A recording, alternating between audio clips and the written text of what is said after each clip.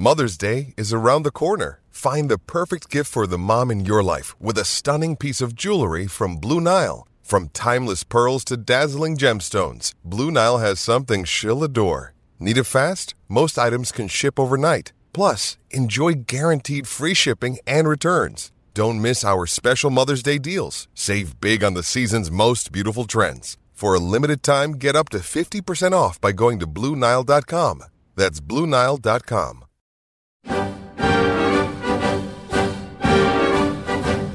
Welcome to Argyle Chat, the Plymouth Argyle podcast brought to you by the Herald Sports Desk.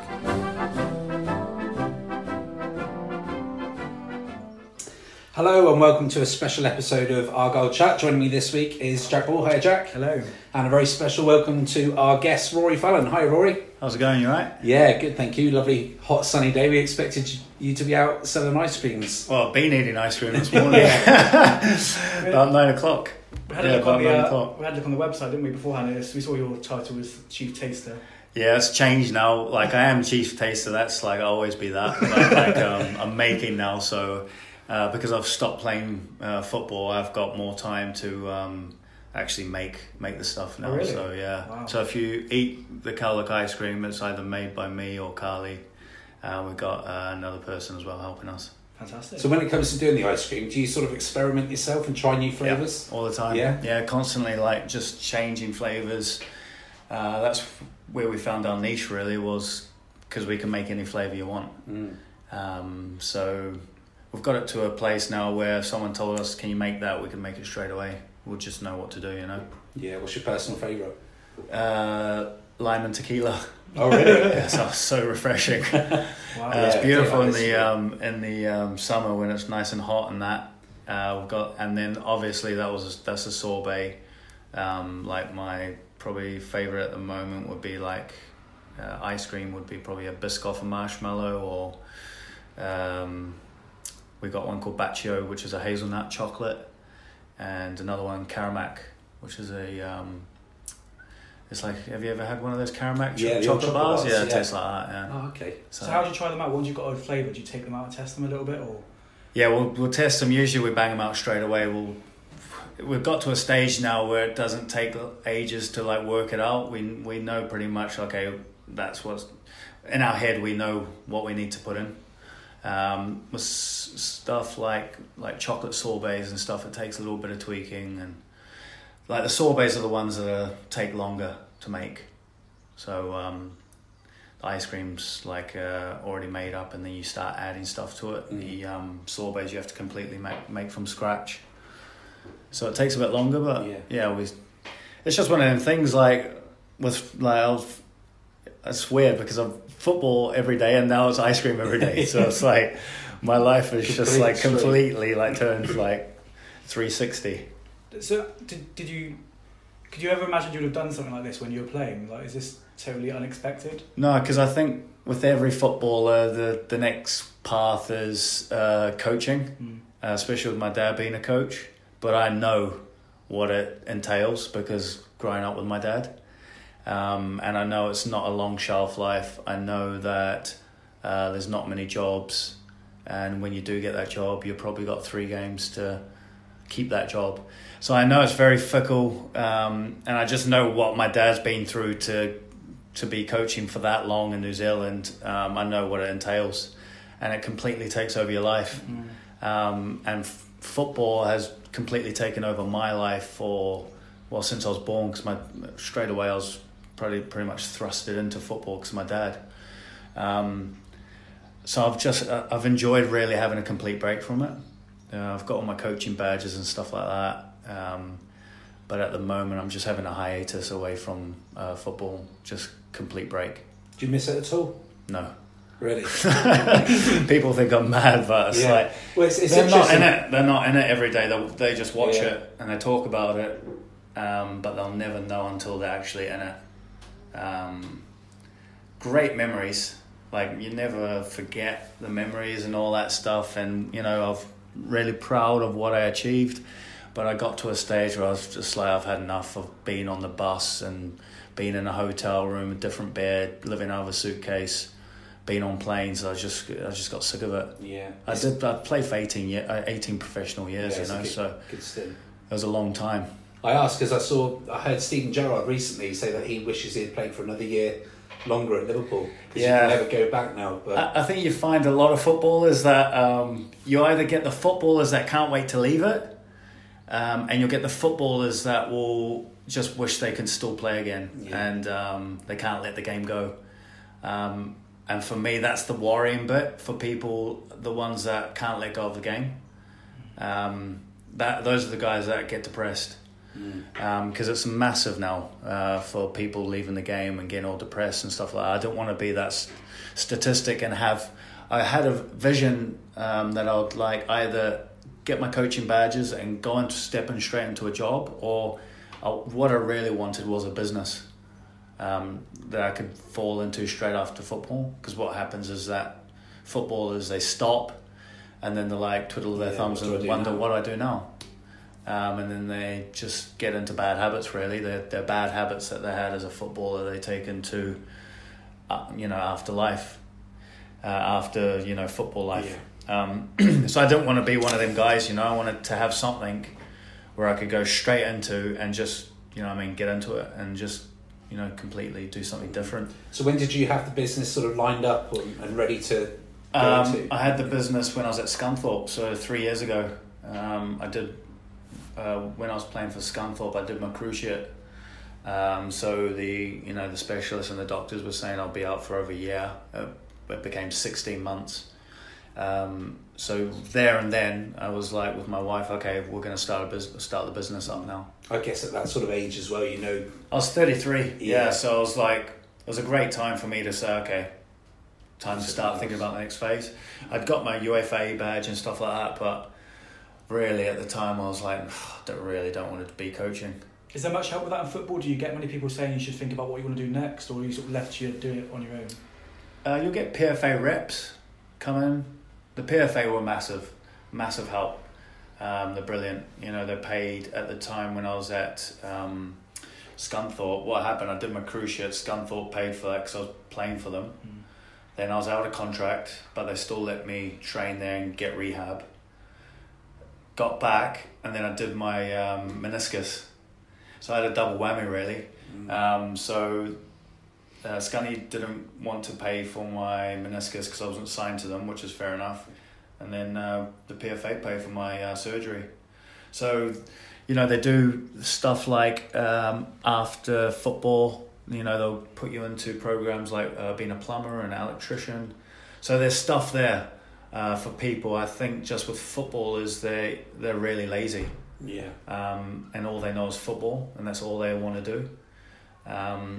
And then they think they're going to be playing football for their whole lives, and then they don't. Football, like, you could sign for 2 seasons, and then next season you don't have a contract. Yeah. And you fall out of the game pretty quick. And then they haven't got anything. So I just knew the scenario of what was going on around me, and especially at that age, the contracts were getting smaller, the time was getting smaller. So I had I saw it, but a lot of the big thing that happened was around when we went into administration with Plymouth Argyle, because around that time we were on really good contracts and like life was great, doing the game, playing the game I love, great contract. And then all of a sudden the carpet's taken from under you and you're not getting paid anything. That was like the moment where it struck home. So that's when I started doing the badges and that. And then a few years later I did the business. I was to say, it must be quite hard as well mentally for, players to be playing in front of thousands of people, then being a plumber fixing their toilet, for example. It must be sort of hard to get your head around not living that life anymore. Yeah, it's just one of them things that if you don't prepare... because I didn't have an excuse. I had a good career, I've had a long career, and I had a good chance to save money up and stuff like that. Whenever I moved to a club, I tried to buy a house instead of, I never tried to lease stuff, and I always tried to invest well as well. So I had things to show for my career, whereas some people, I've got mates who don't have anything. Yeah. Just nothing. And they start from scratch, and they have to do a job that they hate, and And I suppose they probably live the high life as well, where they're earning decent money. Well, that's the thing. When you're young, you got all this money, you got all this time, and you think you're the big man, and then your contract's gone, and you're like, what do I do now? What do I do now? Instead of saving the money. So, I'm not saying I'm perfect. When I was younger, I did have that time where I was living like that, but there was a couple of things that changed me, and I was like, you know what, I've got to just get my head screwed on, because it's not a long shelf life being a footballer. Did your dad help with that as well? Because obviously he'd been... Do you know, my dad was always one of them guys, like, always invest in property. He was like, if you ever do anything, invest in property, and that was like a big thing for me. So one of my targets, I always had like little targets, not just football targets, I had life targets, and I always wanted to own my own house outright. That was one of my main goals, and a few years back I did that. So that was one of my main goals, to do that, and I did it, and it was a great feeling, Yeah, indeed. Well, obviously you came down to Argyle. Ian Holloway, it was, of course, that boy. Ollie, yeah. 4 years at Argyle. How did the move come about, and what was Ollie like to work with? Obviously, he comes across to the people that don't know him as a bit of a comedy figure. Was he fun to work under?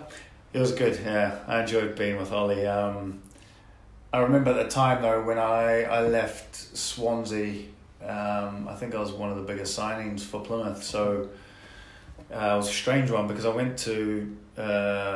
came to Plymouth on big signing and that, and then I was on the bench for a while, because obviously our team was flying. I came into a team that was knocking around the playoffs, the championship, so I just had to really bide my time.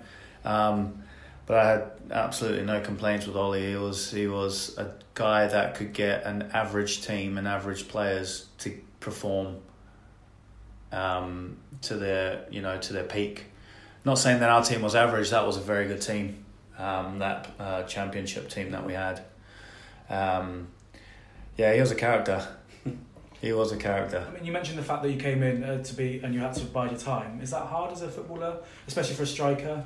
Yeah, it's one of them. As a striker, any striker will say is like in your head you need to know that you're playing, so you can get your head, and then scoring as well.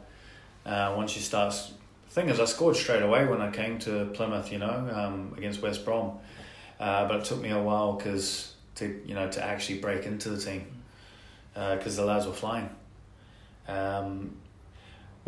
When you go to a team and they're doing well in the winning games, you can't really complain. Yeah. Because end of the day, the team was flying.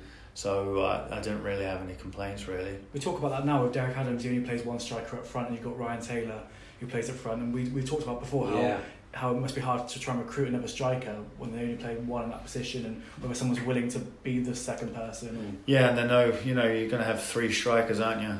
Yeah, because you need three or four strikers. Yeah. So you got a couple of lads who are going to be on the bench sitting there just watching. If you're a player as well, and Adams comes to you and says, "I want you to come to Plymouth," and you know that Ryan Taylor's already there and he's been the first choice, does that?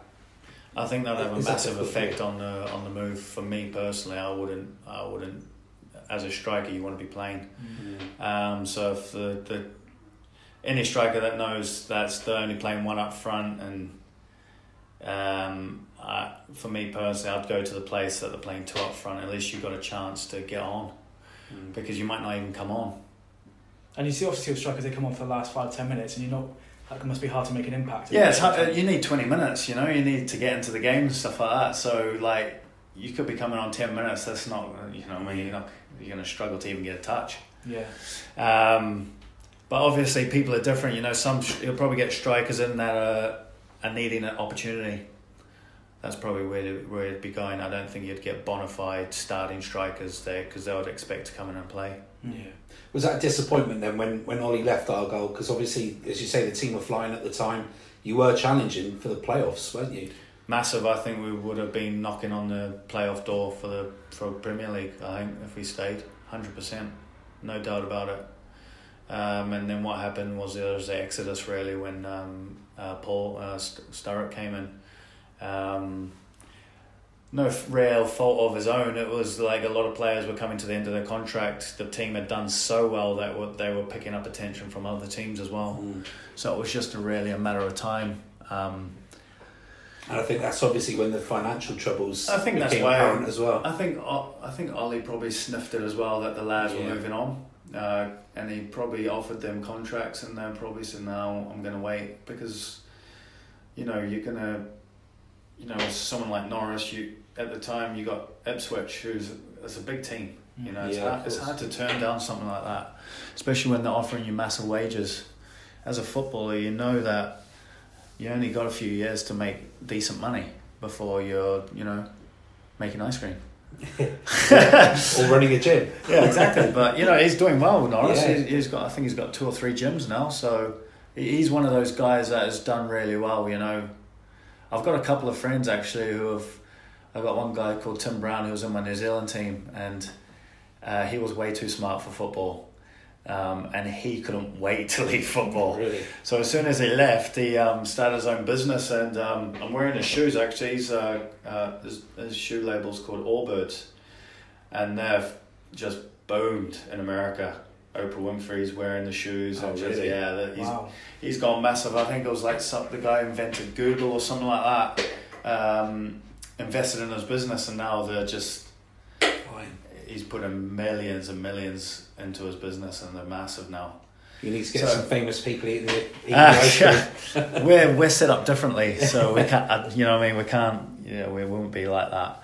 But there are some great stories after football that you hear, but I think a lot of the people hear the bad stuff. Yeah. People going to prison and all sorts. Struggling to cope with. But there are some people that are doing really well. There was Marvin Morgan's another striker who played for Argyle, and he's got the FEK fashion line that I think is doing pretty well in this country, and he's always snapping pictures of celebrities wearing his stuff as well. There's a few lads that have done well after football, and well, the good thing with football is that it does give you that opportunity, because as you say, you can make the money, and then if you invest it wisely, you can then have a good career after football. That's where the smart players are. They'll invest their money, and they have got something. They've not fully got their head on it, but they've got it in the background where I'm going to go into that when football finishes. I'm going to try and make as much money as I can, and that's the next phase. Those are the smart ones, and I'd say to any footballer, that's how you've got to be, because football, there's some people that don't last a year pro. There's loads of players that have thousands. And injury as well. You never know an injury. Anything, loss of form. It's just you don't get long in the game.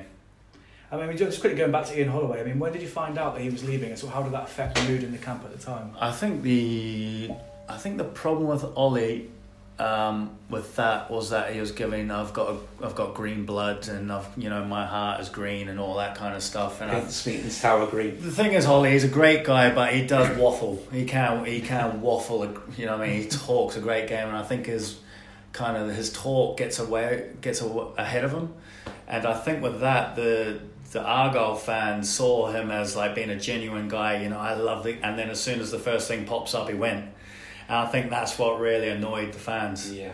I think the best thing you can do is just stay quiet on the subject, and don't do that.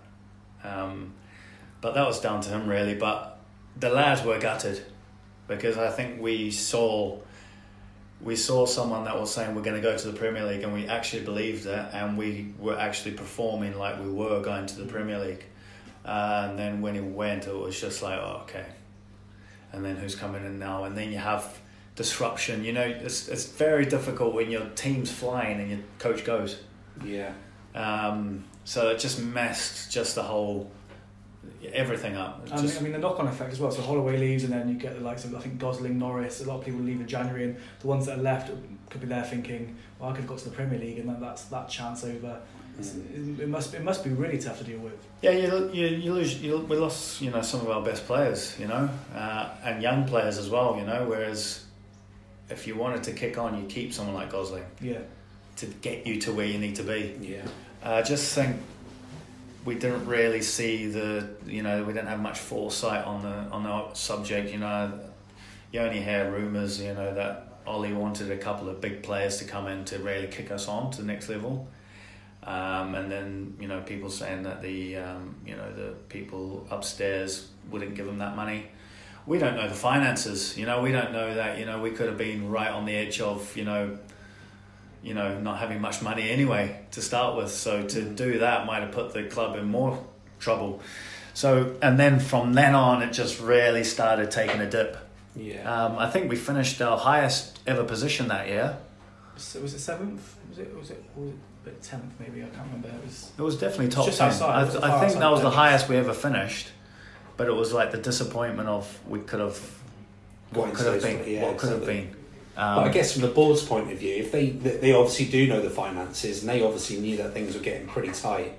Otherwise, they perhaps would have taken that gamble to try and get into the Premier League. But, possibly, yeah. You know, we don't know. We will never know what the situation was. We don't know the reason why Ollie left. I think just everyone was annoyed that. When he was giving up, he'd sold the dream, hadn't he? He had sold the dream to everyone, and I think that's what really annoyed everyone. But you live and you learn. No one's perfect, are they? No. And like I said as well, managers again, you don't know when they're going to get opportunities. And I think Leicester had quite a lot of money at the time, but they weren't doing that great. I think they went down. Yeah, they did.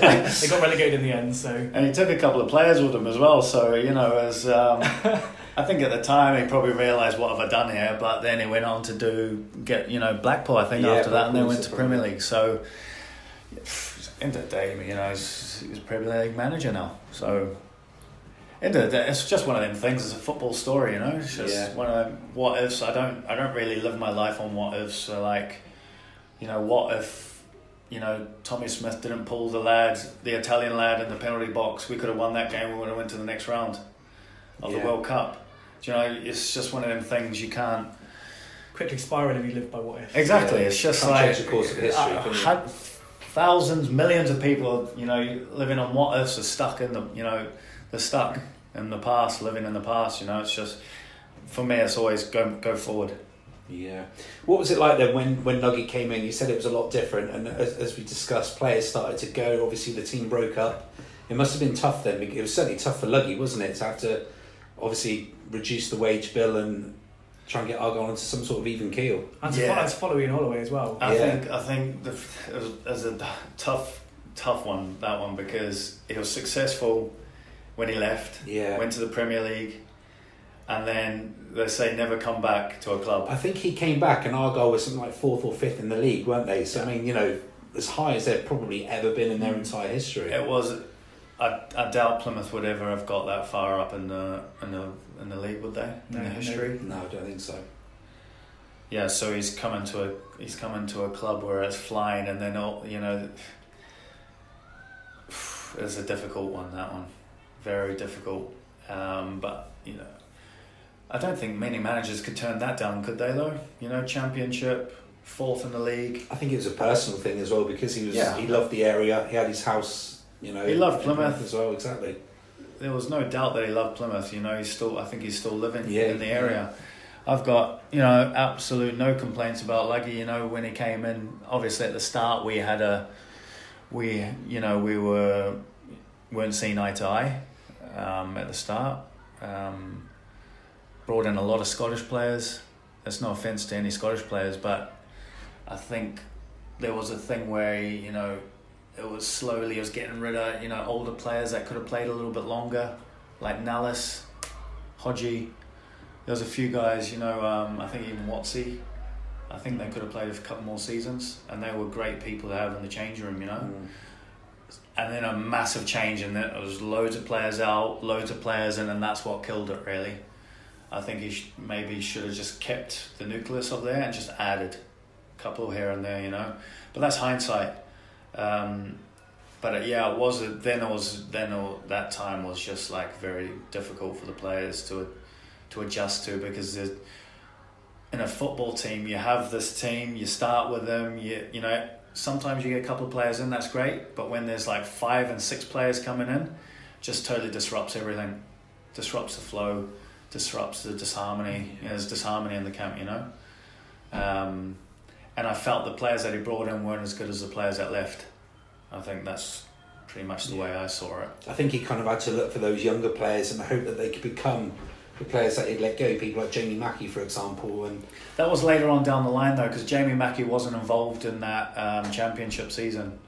He was I think it was maybe a year after that. Yeah, it was people like Sylvan who was there.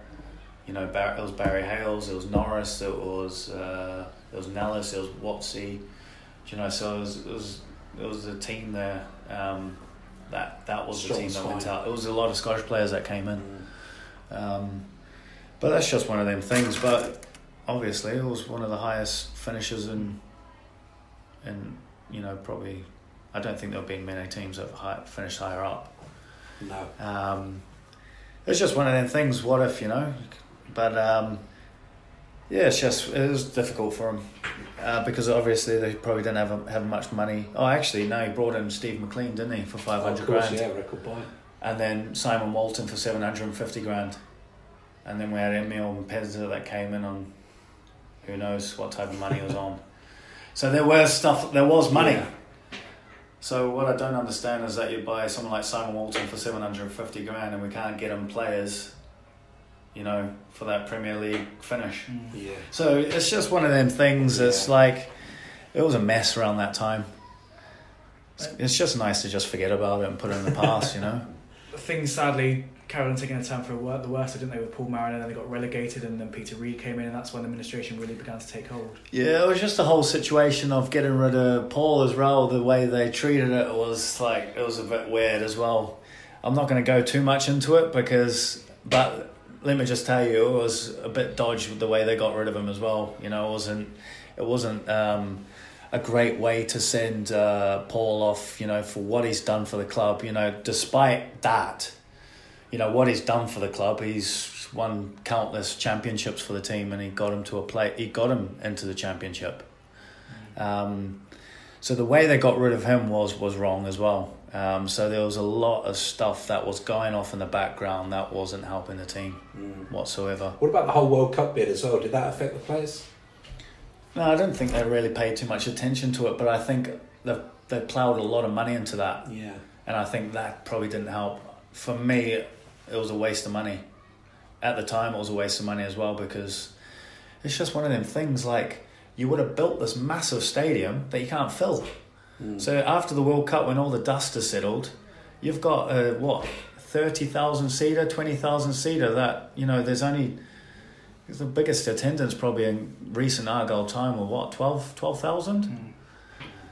So yes. You've got to fill a massive stadium every week. At Darlington, you know, they have that. Well, they're gone. Yeah, exactly. Yeah. And then obviously MK Dons have kicked on, but I don't think they're filling that stadium. No, they've still got that top half that's no one's in there. Yeah. So you got these massive stadiums that are just like, you ain't got the fan base to do it.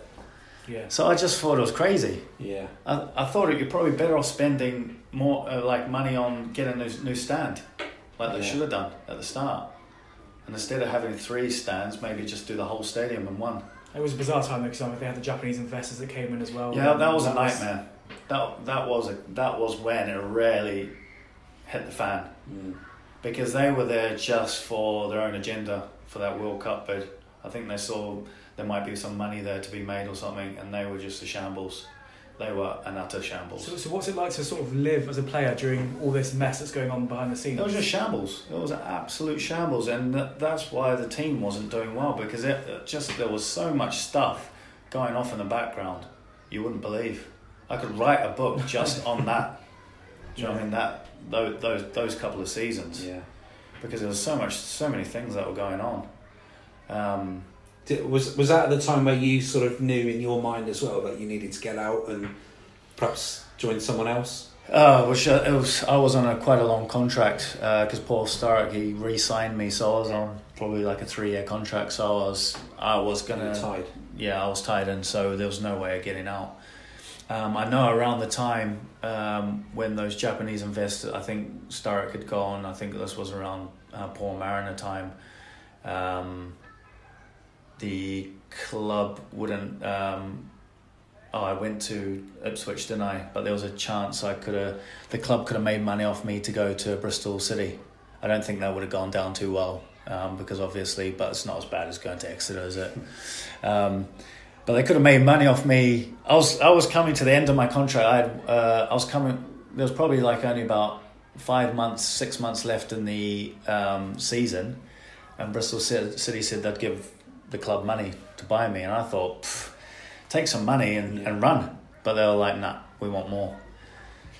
So I just thought it was just like, it's just bad business sense, like upstairs around that time. Yeah. You know, you got a Japanese guy who's living in Japan or somewhere. We only saw him probably once. We've got a picture on the system, I think, of them arriving at one training ground session. Yeah, well, I can't remember seeing the guy. So, you know, to have an investor or to have someone like that who's not there every day, not seeing what's going on, and then having some muppets that are looking after the club that don't have a clue what they're doing. Yeah, it was a recipe. It was a disaster, a recipe for disaster, and that's what happened. So did you sense that something like administration was coming then? Did you... No, we didn't know until the PFA came in and say, "Okay, this is what's going on." So, brilliant. Must be quite a shock. Really. Yeah, we were like, okay, great.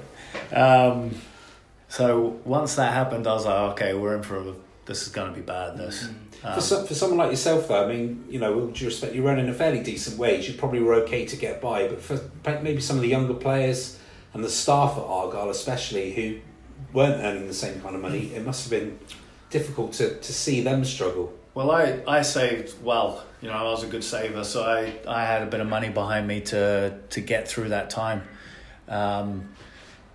What happened actually though, the PFA came in and then the club loaned me out to Ipswich.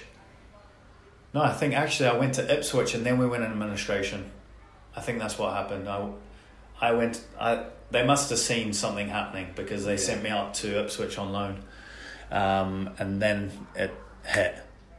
And so I was there with Roy Keane, hoping to get signed. I think I would have signed as well if he stayed, and then he got the sack. So then I had to go back to Plymouth, and that's when it all started happening. So were Ipswich paying the wages at that point? Yeah, they were paying my wages. Yeah. So I had about, I think I was there for 2 months maybe. So I had 2 months of okay, I've got to get everything in place. A lot of the lads weren't ready for a bang, and a lot of them didn't have savings, so they were struggling. And then the PFA came in again, and they were giving the lads money. So the PFA, if you know, anyone can say what they want about the PFA, they've been brilliant. Yeah. Like during when it hits the fan, the PFA are there, you know, and they were giving out lads a lot of money. They were giving out a lot of money. It must be difficult to go into work though and seeing the staff, you know, that don't get that help from the PFA. Staff as well, you know, they were struggling, but obviously there's always staff that don't get looked, you know, in every football club there's staff that don't really get looked after, and there's, you know, you always get the people that just do it for the love, don't they? They do it for the love, and they get taken advantage of, you know. That's what I hated about football. The most was people that would give their time to the club, and you know, football clubs would give them peanuts really, and take advantage of people's time and their love for the club. Not going to go down there, but you know, with what happened, there was a lot of people that was, you know, struggling. Obviously, I think the problem was we didn't know what, you know, there wasn't much. The upstairs weren't talking to us very much. It was like, yeah, this is what's happening. Okay, get on with it. And it's like, come on, it's like it's more than that. It's, you know, it's people's livelihoods here, and I guess you didn't know how long it was going to go on for. We didn't know how long it was going to go on for. We didn't get a kind of concept of how long or how bad the situation was. So we were kept in the dark about that, you know. If it wasn't for that set of players, that club would have gone under, definitely, because we were still playing. We were playing. I think it might have been 6 months, maybe 7 months without wages.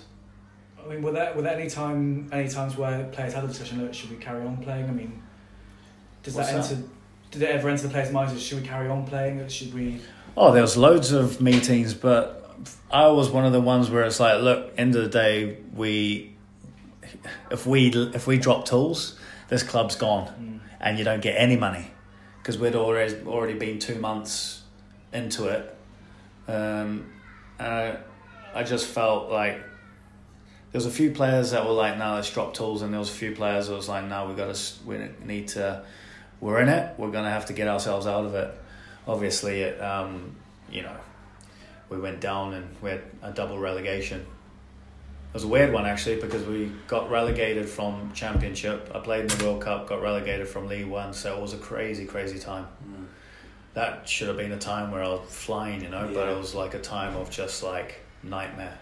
I remember the administrator coming in and saying that he thinks it was the closest he'd ever seen one team come to actually going bust. Oh, that if it wasn't for the players, it would 100% went bust, because they wouldn't have been able to afford the wages. It would have just completely gone.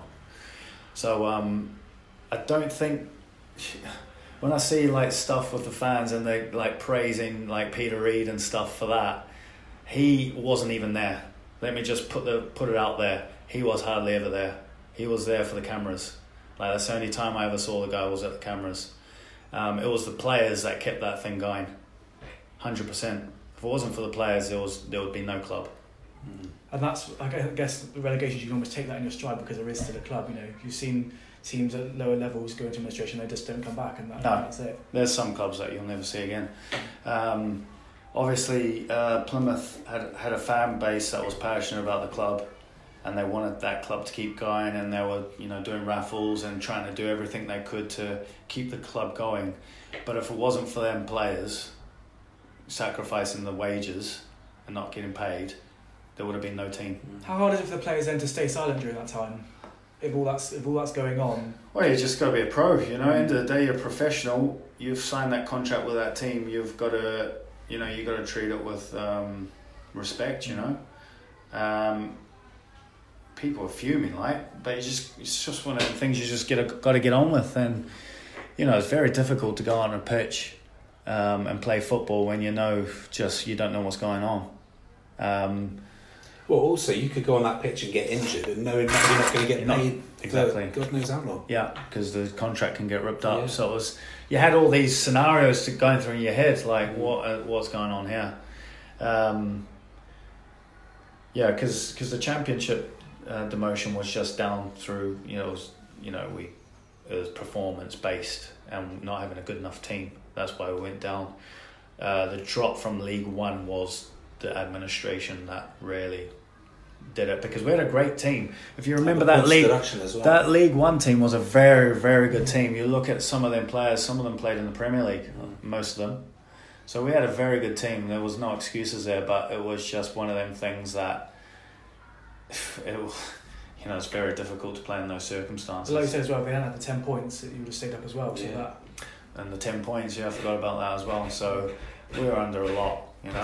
Was there nothing in your contract then, because you didn't get paid, that allowed you to walk away for free? I mean, we're hearing all these stories from Sporting Lisbon at the moment about players wanting to tear up their contracts because the fans there have been trying to assault them in training and stuff. That's we didn't have fans trying to beat us up.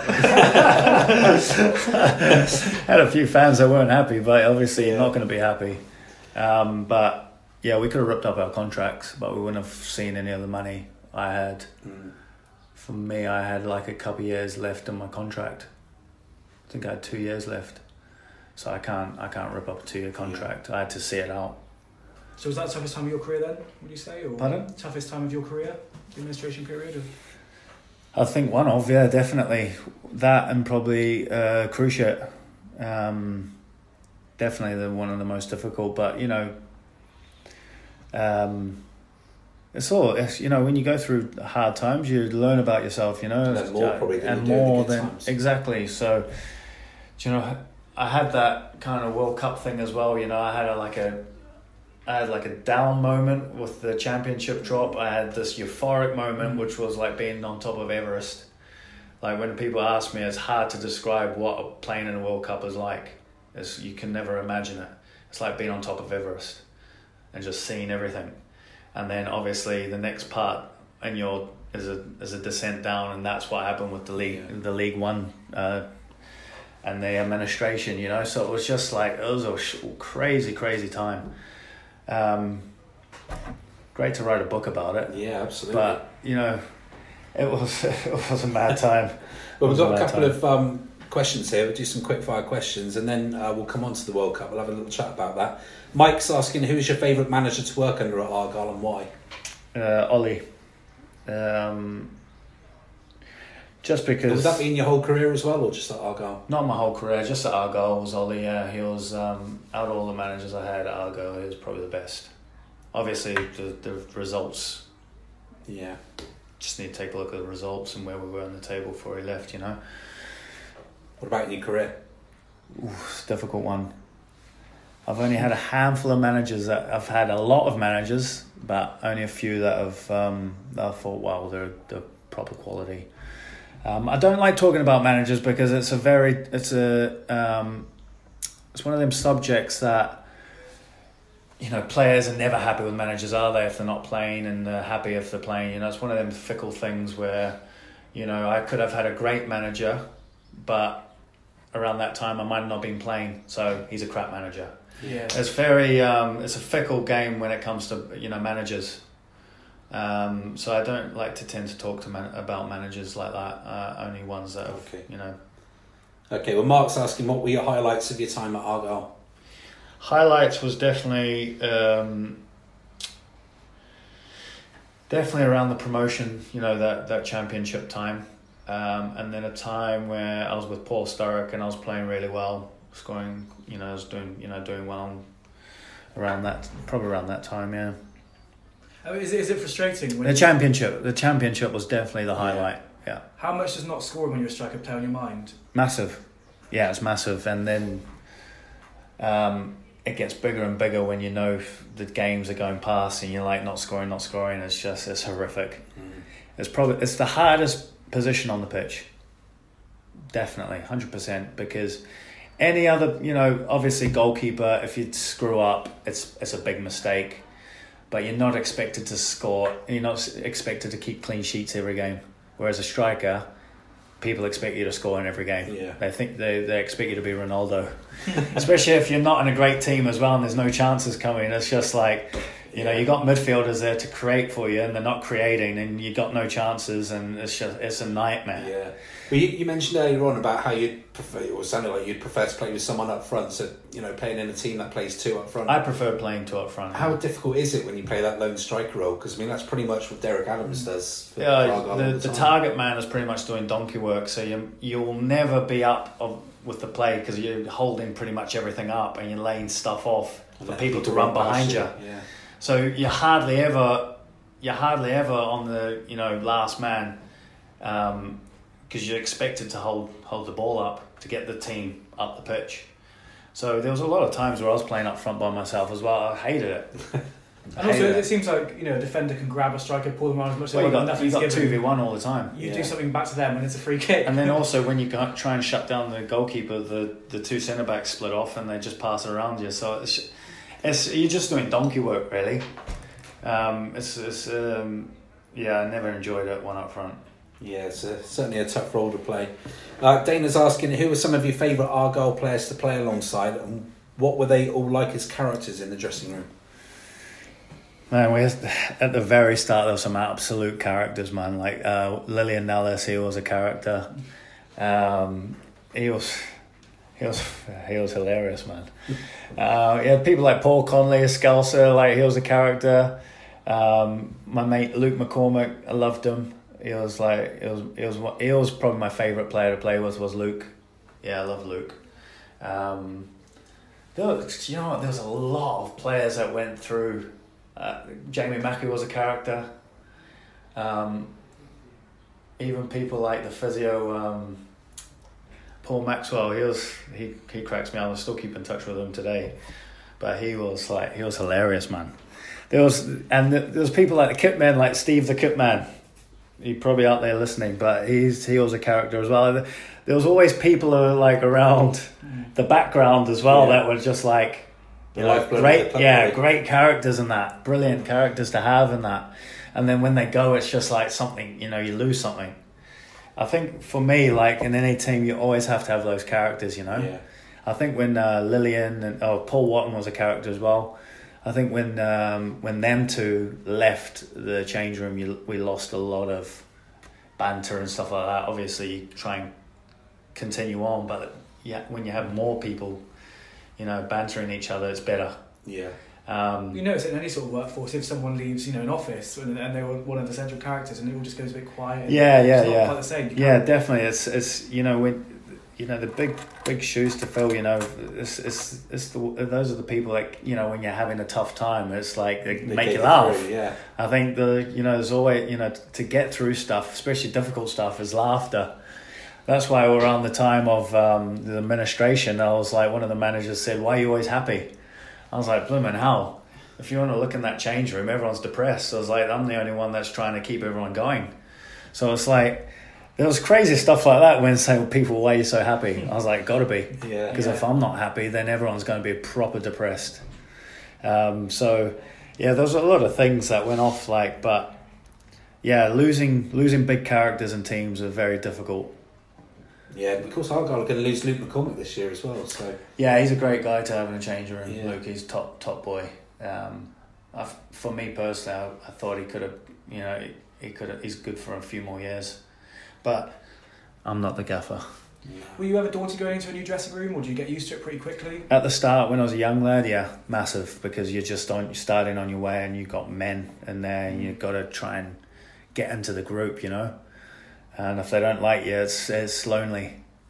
But when I started getting older and that, I started knowing who I was and what I brought to the team and stuff like that. It was fine. But no matter what, every time you go somewhere new, and it's with anyone in any business or job, you go somewhere new, the first day is always difficult. Yeah. We don't often have to sing songs though, sometimes you'd have to do a dance or sing a song. What about some of those initiations then? What are some of the worst ones you've had to do? When I was at Barnsley, I'm not going to say too much, but there was stuff like you had to do a Christmas song, and there was one year where we were YTS and that, and they said the losing team has to run around Oakwell naked while we throw cold buckets of water at you. And so I was like, yeah, I don't fancy doing that. So I was like, there was a few New Zealand lads in that in the youth setup. So I was like, okay, lads, we're going to do the haka. So I said I softened up the pros and said, look, instead of having a song, we'll give you a haka. So we need all the New Zealand boys together. They're like, yeah, do it. So we got away with it with that one. So we did the haka and they were loving it. They were just like, everyone was buzzing.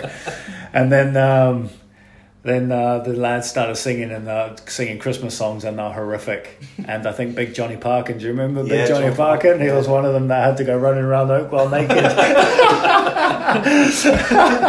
Not on a match day though. Yeah, it was not a match day. There was a few cleaners and that watching them, but the whole backroom staff and that were there. And they're all in the tunnel cheering them on and that. They were all naked except they had shoes and socks on. So everyone was cracking up laughing, man. Yeah, I'm definitely glad that doesn't exist in those days are over. You do stuff like that, you get you're being caught, man. Yeah, the stuff like that in football's gone, whereas it was brilliant. Yeah. Those times coming through. I feel sorry for the lads that come through now because it's not the same. They have banter, but you don't have stuff like that. You had people getting chucked in boot skips, locking them and rolling them down the hill and that, banging into a brick wall and that. So it's and then leaving them in there as well. There was all sorts going off, man. You must miss that side of things, though. That camaraderie. That's used to crack. It was brilliant, man. Yeah, it was funny. As a kid growing up, you see some of the stuff. And some of the stories and that were just hilarious. Of course, you ended your career with Torquay, which was another sort of strange time, I guess, or a strange club to be at, because again there was so much going on off the pitch, really. Yeah, Torquay was a great one because what happened? I was at I got the injury. I had people telling me, give up, retire, and I was like, nah, I've got a couple more years left in me. I'm gonna do it. I'm gonna get back in. And then I went to Bristol Rovers, signed. Wasn't playing, I was just a squad member, but I was happy because it got me playing for New Zealand again. So I went into a tournament there and became captain of the team, and we won that tournament, and the team went to Confederations Cup. So it was a great tournament to win. So we went to Confederations Cup, and then I got an injury, a heel injury. and that set me back, and I missed the Confeds. And so I was out for 7 months with a heel injury, so that killed me. I missed the Confeds. And then I thought, you know what, and then I had that time with Truro. I absolutely hated it. It was just one of the worst things I ever did was go there. But I thought, you know what, I was injured at the time, I left. So I was on this downer really. I was like, what am I doing there? Like, should I just pack it in? And then I started going to a CrossFit gym, and I was just like going there. I was doing the cowlick and stuff like that, and I was just training there, and I started to get stronger and fitter, and I was like, you know what, I'm feeling good here. I'm like feeling really strong, and I've probably been one of the fittest and strongest I've been for a while in that. And so then I was like, you know what, I'm gonna just. I read an article. Might have been in one of the newspapers and that the gaffer at Torquay was looking for a target man. So I saw that, I was like, I'm feeling quite fit and feeling strong, and I feel like I got a few more games left in me, and that I'll just hit him up, So I hit him up and went there on trial and played against Argyle in the pre-season. I remember getting to there, and I said, and Chris Errington turned to us and said, do you recognise who that is over there? They were talking about that's Rory Fallon. Yeah, so I was like, I'm feeling good, so go in and win in there, and I always knew I was going to be a squad player, but I always had in my mind the playoffs. The only reason why I was doing it was to get into this World Cup playoff against Peru. At the time, I knew it was someone going to be like the 5th best team in South America, so I was like, you know what, it could be Argentina. I was like, you've got to try and just push it one last... Because around that time, I was happy to just call it a day. Yeah. Definitely. Around Truro, I could have called it a day right there. But did you just need that goal? I needed that little goal to just say, you know what, that's in a couple months' time. If I'm in a professional team, I know I can get in that team, in that squad, to face either Argentina or Peru or someone. So I was like, it was worth me just like grinding it out. I didn't really want to play in those lower levels, but it was something that I could see there. If I'm in a pro team, that'll give me a great chance to get back into the fold. So I went to Torquay, and then the manager started speaking to me. I was like, brilliant, this is it. And then all of a sudden the manager gets sacked, and I was like, oh no. I was like, what's happening there? I was like, I'm like a month away from getting selected for the squad. It was right at the start of the season, right wasn't at the start. So I was like, man, I was like flying. So then I went to Darlington. I told the manager there, look, I'm here just to try and get into this World Cup team, because actually there was only 2 weeks before the team was selected when the gaffer at Torquay when he got sacked. So I was like, this is the worst possible timing for me ever. So I was like, I'll come and play a couple of games for you, try and get into this national team, and then I'm going to call it a day. And then eventually I played 2 games for them. Very difficult because it's even lower down, but I was like, okay, just don't worry about that, just look at the bigger picture. Kept fit, kept positive, and then I got selected for the sit-up. So I was like, brilliant, that was my goal. Yeah. And so I knew 100%, no matter what if we won, I would have kept on going. But I had in my mind, if we lose, that's me done. And so I got to that World Cup squad. I was one of the older players there. I was the one getting the lads going and trying to help them along. I knew I was always going to be a squad player. And after we lost that, hung up my boots. Good, not a bad way to go out. No, great way to go out. World Cup qualifier. I'm happy with that. My mate Carrie Arneson, I said to him, look, you're at a World Cup, you're on top of the mountain, mate. Yeah. For me, you retire. Because I think there's a lad for Panama that's going to retire after the World Cup. I was like, let's go out on a high. Watching Arneson, though, I mean, obviously they played Argentina a week or 2 ago. He played really well in that game, and of course they got a 1-1 draw as well. Played really well, but, Argentina, I don't know what's going on for them, because for me, they're like one of my teams. I always pick them. Like, I've got like a little bet going on with the family. Like, okay, Argentina's my team. It's only like for a chocolate bar and stuff like that, you know. Yeah. When ice cream. Yeah, ice cream and chocolate bar. But it's like, I don't know what's going on for them. But like, you know, can't take away from Iceland. They stuck to it and they didn't give up. And, you know, they were my dark horse. And then they lost that game recently, and I was like, oh. And now they have to beat Croatia. Yeah. And that's going to be because they're flying. They're absolutely flying. So, but I said to Arnie, I was like, Arnie, there's no way you're going to top a World Cup. No matter what you do, you cannot go any higher. There's Nigeria they've got to beat, isn't it? So obviously Croatia beat them 3-0, didn't they? Yeah, and they're looking all right as well. Yeah. Well, talking of the World Cup, obviously you were there yourself out in South Africa 8 years ago now. Would you say that was the pinnacle? Well, you've already said it was the pinnacle of your career. It's the pinnacle. You can't. The only way you're going to beat a World Cup is playing in the Champions League. And even that is every year. Yeah. You know, you can play in the Champions League every year. And when people say, you know, European Cup final, World Cup final, come on. There's no comparison, man. You got the thing with the World Cup. There's only a few players that will ever play for the national team, and then you top that with getting into a World Cup. You may only have one spell where you get an opportunity to play in a playoff, or in a qualifier, and to lose that. That's you done. You know, some players will never ever get that opportunity again, because they're at another the peak. 4 years at least. Another 4 years. Chances are you won't be there again. I had the opportunity of playing 3 World Cup qualifiers, and for me that was even the qualifiers were the pinnacles of my career. Because I went, you know, the second qualifier for Brazil, we played against Mexico, playing at Aztec Stadium, 107,000. You'll never believe what it's like to play in front of 107,000 people. All Mexican. Yeah. It was just at the Aztec Stadium. It was like one of them fairy tales I've always wanted to play on that pitch. And then to score in that playoff against Mexico, you know. So it was like, for me around that time, it was like, okay, the playoffs. It was like an addiction. It was like, I need more of that. It's like you can't compare club football to that. It will never come close. Unless you play in a FA Cup finals, you know, something playoff final, and that's the only way you could get closer to that.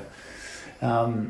And then to say like 8 years later you're going to be playing, you know, you got another chance. You know, with that Peru game, we were one game away from a World Cup.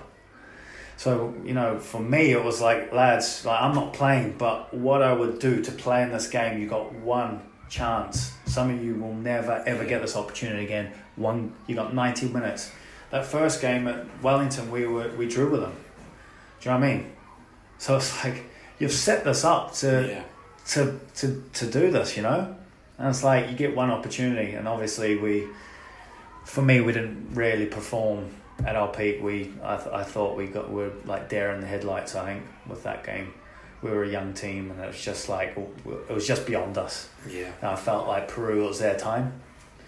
But it's like you don't get many opportunities like that, and it's very rare, you know, to get one game away from a World Cup. I've had the privilege of being in 2, you know, the Bahrain game, we were one game from a World Cup, and that Peru game. Obviously, I was in the bench, but I didn't come on. But you know, great to be involved in that. So what was that Bahrain game like? You obviously got the goal that sent the team there to the World Cup. Just another euphoric moment in my career, you know. It was just like, I think it's everybody's dream to either score in a World Cup or get your team to a World Cup, you know, score the qualifying goal. It was just made for me, that. Do you remember it well? Was it a bit of a hit? No, I remember every single moment, yeah. It was just one of those things. Yeah, it was a euphoric moment when that ball went in the back of the net. But there was times where it was like despair as well, because straight after the half we let a penalty go, and they missed the penalty. Our goalkeeper saved it. So it was just like, it's down as one of the greatest sporting events in New Zealand history. Yeah.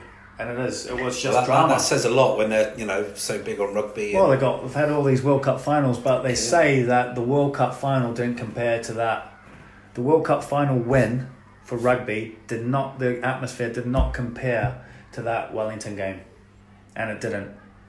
I watched it on TV, everyone was just sitting in their seats. I guess because you were the underdog, you know, no one expected you to get No one expected us to beat Bahrain. You know, everyone was writing us off for that. Yeah, we're going to lose, but, you know, it's great to be there. But for me, I was like, no way, we're winning this. And it's like, the thing with rugby is like, we expect to win. Yeah. Whereas New Zealand in football, we, you know, would be lucky to even do well in a playoff. So to get that opportunity and to go to a World Cup was just like, boom. And then not lose at the World Cup and as then, well. I mean, that then you go exceeded all there. expectations, didn't it? And I think for us, around that time, it was like, oh, but you're not as good as the 82 World Cup team, because that was my dad's team. So, you know, there was a lot of stuff in the press. We beat Bahrain. Oh, yeah, you beat Bahrain, but, you know, your qualification's not as hard as the 82 team. The 82 team they went through one of the longest qualifications ever in the history of the World Cup. They went on like a 30-game, something like that. It was 20 games. It was a lot of games. And they played a lot of big teams in that. So it was they were romanticising over this 82 team. So I was like saying to our team, I was like, we got to do well in this World Cup, and that will shut everyone up. For me, I was like, this World Cup team was like, this will be the best ever team I've ever played in. I was like, we've got to go to this World Cup, and we've got to absolutely smash it. And I think everyone was on the same journey. Everyone was peaking. You know, Ryan Nelson was playing in the Premier League. We had Winston Reid, who was a young lad coming through. He was going to be a Premier League player. We had like championship players, we had Premier League players, we had men in that team. And it was like, I was probably played 300 games by that point. You know, there's a lot of players that played a lot of games. Most of the team were pros. Then on your bench, you got people working in a bank. And so, do you know what I mean? It was a crazy team. You had people working in a bank, and there was like part-timers. But our actual first 11 was a bona fide, you know, men's pro team. Like, we were battle hardened, and I felt all the things that I lost in my club, I was like, I'm going to get it back through this, you know, doing this, you know, getting to this World Cup. And then we went there, and we're just like, the atmosphere was unbelievable. And, you know, the 3 games, like, were just, the first game, I was just running around in a daze thinking I'm playing in a World Cup. When I was a kid, I never ever, you know, I used to watch World Cup, and there was, in our family, you know, for everyone, the World Cup, everyone watches it. And watching all my heroes, you know, playing a World Cup, and then obviously I'm in a World Cup, and I'm like thinking, what am I doing in a World Cup? I was just thinking, how have I got here? I just thought, for me, it was a miracle, man. So to play, not just in a World Cup, you see Panama first ever World Cup, but the way they've done it is like, you know, against that, you know, the England, they were rolling around, diving, and, you know, it just doesn't look. Yeah, they said that in commentary, didn't they? They said, you know, it's great that they've got here, but the way they conducted themselves, they don't look like they belong there. You know, it's one of them things that it's like, it's they'll end up with a bad taste in their mouth of how they've conducted themselves. Whereas we went there, we just smashed it, man. But we went in those tunnels. For me, in my head, I can't say about the other lads, but I know they're in the same zone. Was like, we were looking at that Italian team, we were saying, we're going to beat you. Like, they were giving it the big one, all arrogant, and we're world champions, you know, we're going to roll this team over. Because that's what you could see. They were just chilling. But we were just chomping at the bit in that tunnel, like, just like, it's on. So much for psychology in sport. Massive. It was massive, man, and we were just so hungry. It was a bit like when Iceland played England in the Euros. Yeah. It was like a mentality. You know, football, it's like you have the wrong mentality and you go into football, you lose. 100%. Doesn't matter how good your team is.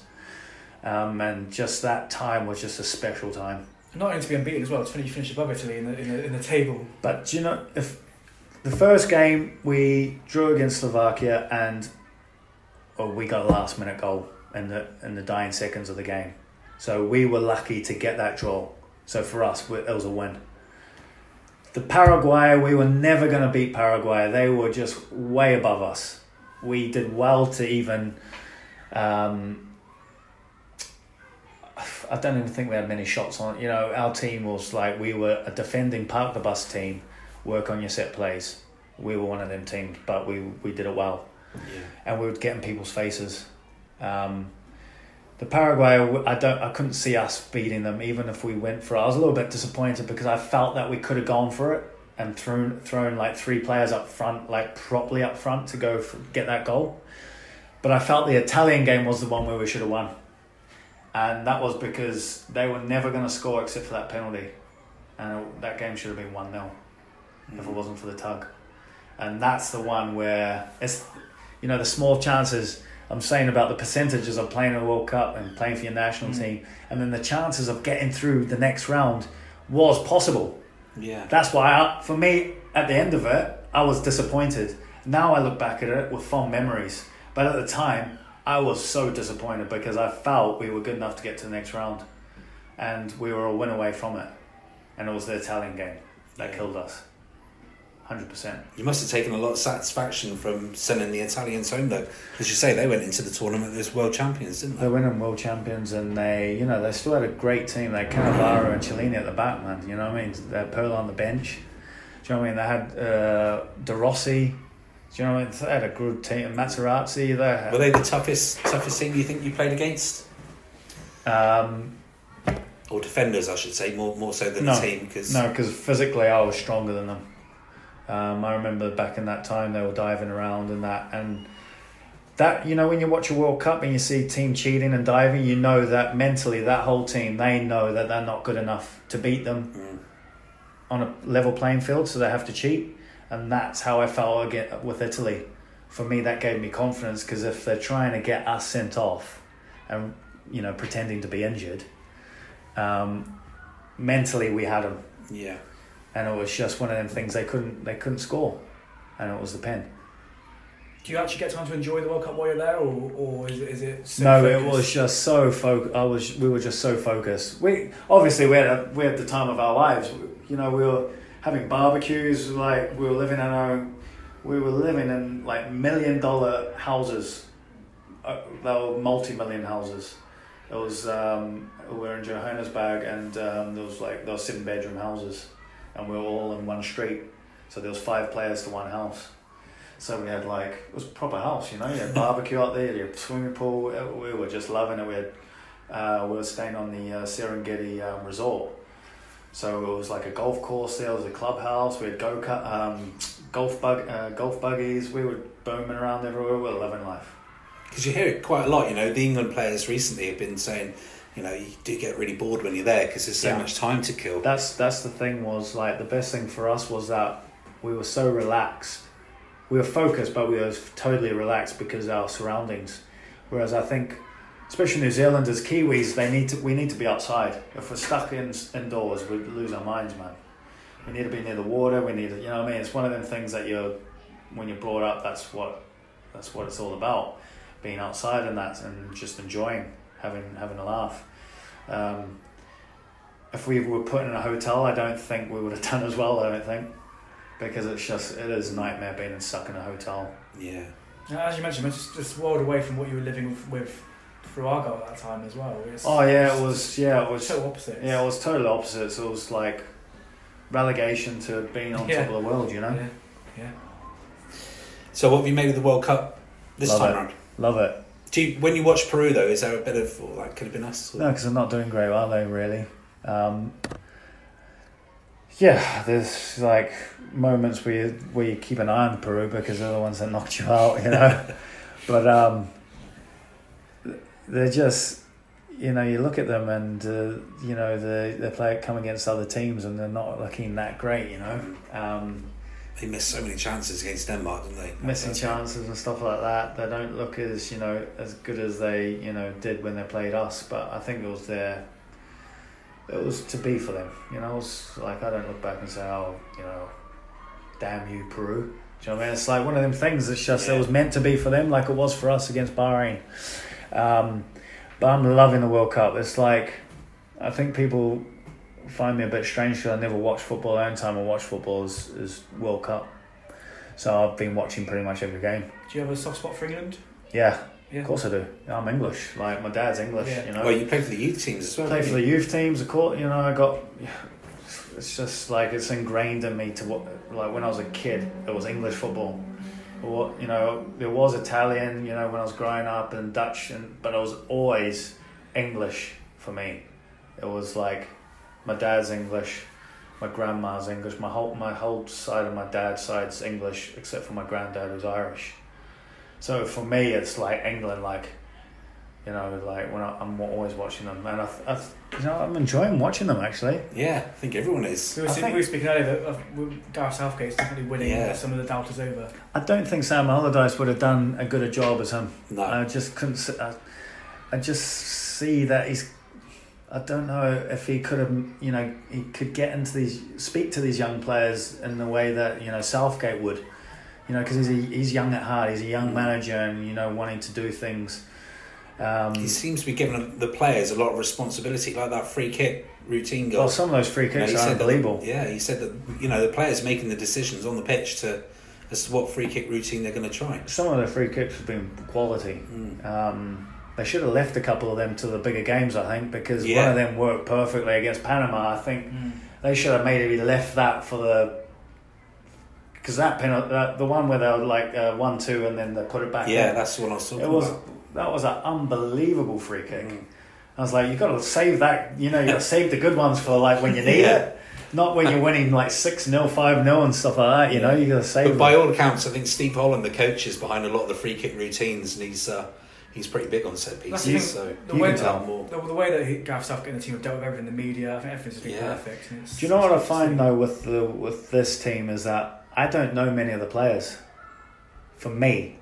So you haven't got these household players. The problem with the golden generation, you have these household names who like everyone knows and they're expectant of them to do well in a World Cup. Whereas this one, just coming up to this World Cup, I didn't even know there was a World Cup on in England. Yeah. Like there's been no publicity for it whatsoever. And it's been a complete change and it's been great because I think it's put less stress on the players. Yeah. And I think they've gone into that really free instead of going into a World Cup where feeling the you're pressure feeling of tight expectation. and when you're feeling tight like that, you don't play your best. It probably goes back to what you said about Italy earlier on. Then they're not going. Well, they're expected to go there. They're as well. expected to go there and kill everyone. The world champion, and it's like Germany. They struggled in that first game. Argentina. You go to Argentina, they did a minute silence for the team that lost, for them losing. Yeah. They're under massive pressure. Yeah. They're like England, they're expected to win the World Cup. Yeah. We even saw it with the Argentinians, Messi before the game was rubbing his face. Yeah, they're under severe pressure. All of them. Stress. And it's like, you multiply that, for me, there was stress, but it was like a freedom in the stress. Yeah. Whereas these guys, every move is scrutinised in the press. Like you're just dismembered, and they'll pick parts out of you. When they're doing a minute silence, on the TV, you're under serious scrutiny. Yeah. And they've still got a chance to qualify. If they beat Nigeria, they're probably going to go that's my through. team, so I need them to qualify. I picked them. Chocolate bar. Yeah, but I was thinking, I should have picked England. They're flying, man. Yeah, but obviously everyone's saying, it's Panama. Well. Yeah, but you still need to beat these teams. And yeah. Do you know they could have gone into that game? They didn't go into that game thinking we're going to beat you. They're going into that game, we have to win. Whereas I feel like it's a complete different change from when they were in. It was a transitional time where the old guard and the new guard were mixing, and Southgate's done away with all the old guard now, hasn't he? You've got to, sometimes I think it's best to have a clean break and just start with a brand new team like Germany did when they won that World Cup. They had a brand new team, they were a young team, and they just went through with that team. And I just think you got to get rid of the, it's like me and the New Zealand team. I knew it was time for me to move on. There was no more. For me, I was quite a big name in that team because of what I did in the World Cup. So I knew full well it's time for me to move on after this and let the young lads kick on now. But they look like they've got a freedom about them. They haven't been put under the test yet. obviously they will be soon. Belgium will be a great indication of where we are. You know, where England are. Even that though, I mean, you know, it's a bit of a dead rubber. It's going to be against the second string it's going Belgian to be team probably. Pretty much. So. And possibly the England team will be using the subs and utilising that as well because they're through. So do you think that's what it will do? Freshen it up a bit? Or? I think I'd freshen it up a little bit. Give people like Vardy, a couple of strikers a go. And saying that, depends on what Harry Kane, he might say to him, look, I want to play, I'm hot, because he's gunning for a golden boot. Yeah. Well, Jack and I were having that same conversation before we came on air. And you were saying, Harry Kane's going to be after that golden boot. But I was saying, but the team's got to come first. It's the World Cup. The team comes first, but it really depends on how he's feeling after those games. After them 2 games, because he might be a little bit tired. You know as a player. But for me, I'd be wanting to play every game because you're flying. These are decisions the manager gets paid to make. Some of the pundits were saying they wide break a team that are doing so well, keep it going, keep momentum. Andy's the captain as well. For me, I'd want to keep playing because his 3rd goal, that's when you know you're on a hot streak, when someone's kicking at you and it goes in. You're comes looking at the goal. Comes off your heel. You didn't even know about it. So he's flying, man. I'd keep going. For me personally, I'd probably change a couple of players, but I won't change it too much. But I'm interested to see how England do. I hear everyone saying it's coming home, but they've got a long way to go before it comes home. We're not normally this happy after 2 games, though. No. Usually it's doom and gloom. 4 years ago at this stage, we were already out of the tournament, weren't we? Yeah. So, progress. Long may it continue. Indeed. Right, well, that's all we've got time for. Rory, thanks ever so much for coming in. It's been an absolute pleasure to hear all your stories, and some of them brilliant, some of them not so great from your time at Argyle, of course. But as always, we appreciate any guest that comes in. So thanks very much for joining us, Jack. Thank you too. That's all we have time for. We'll be back again same time next week. Bye-bye.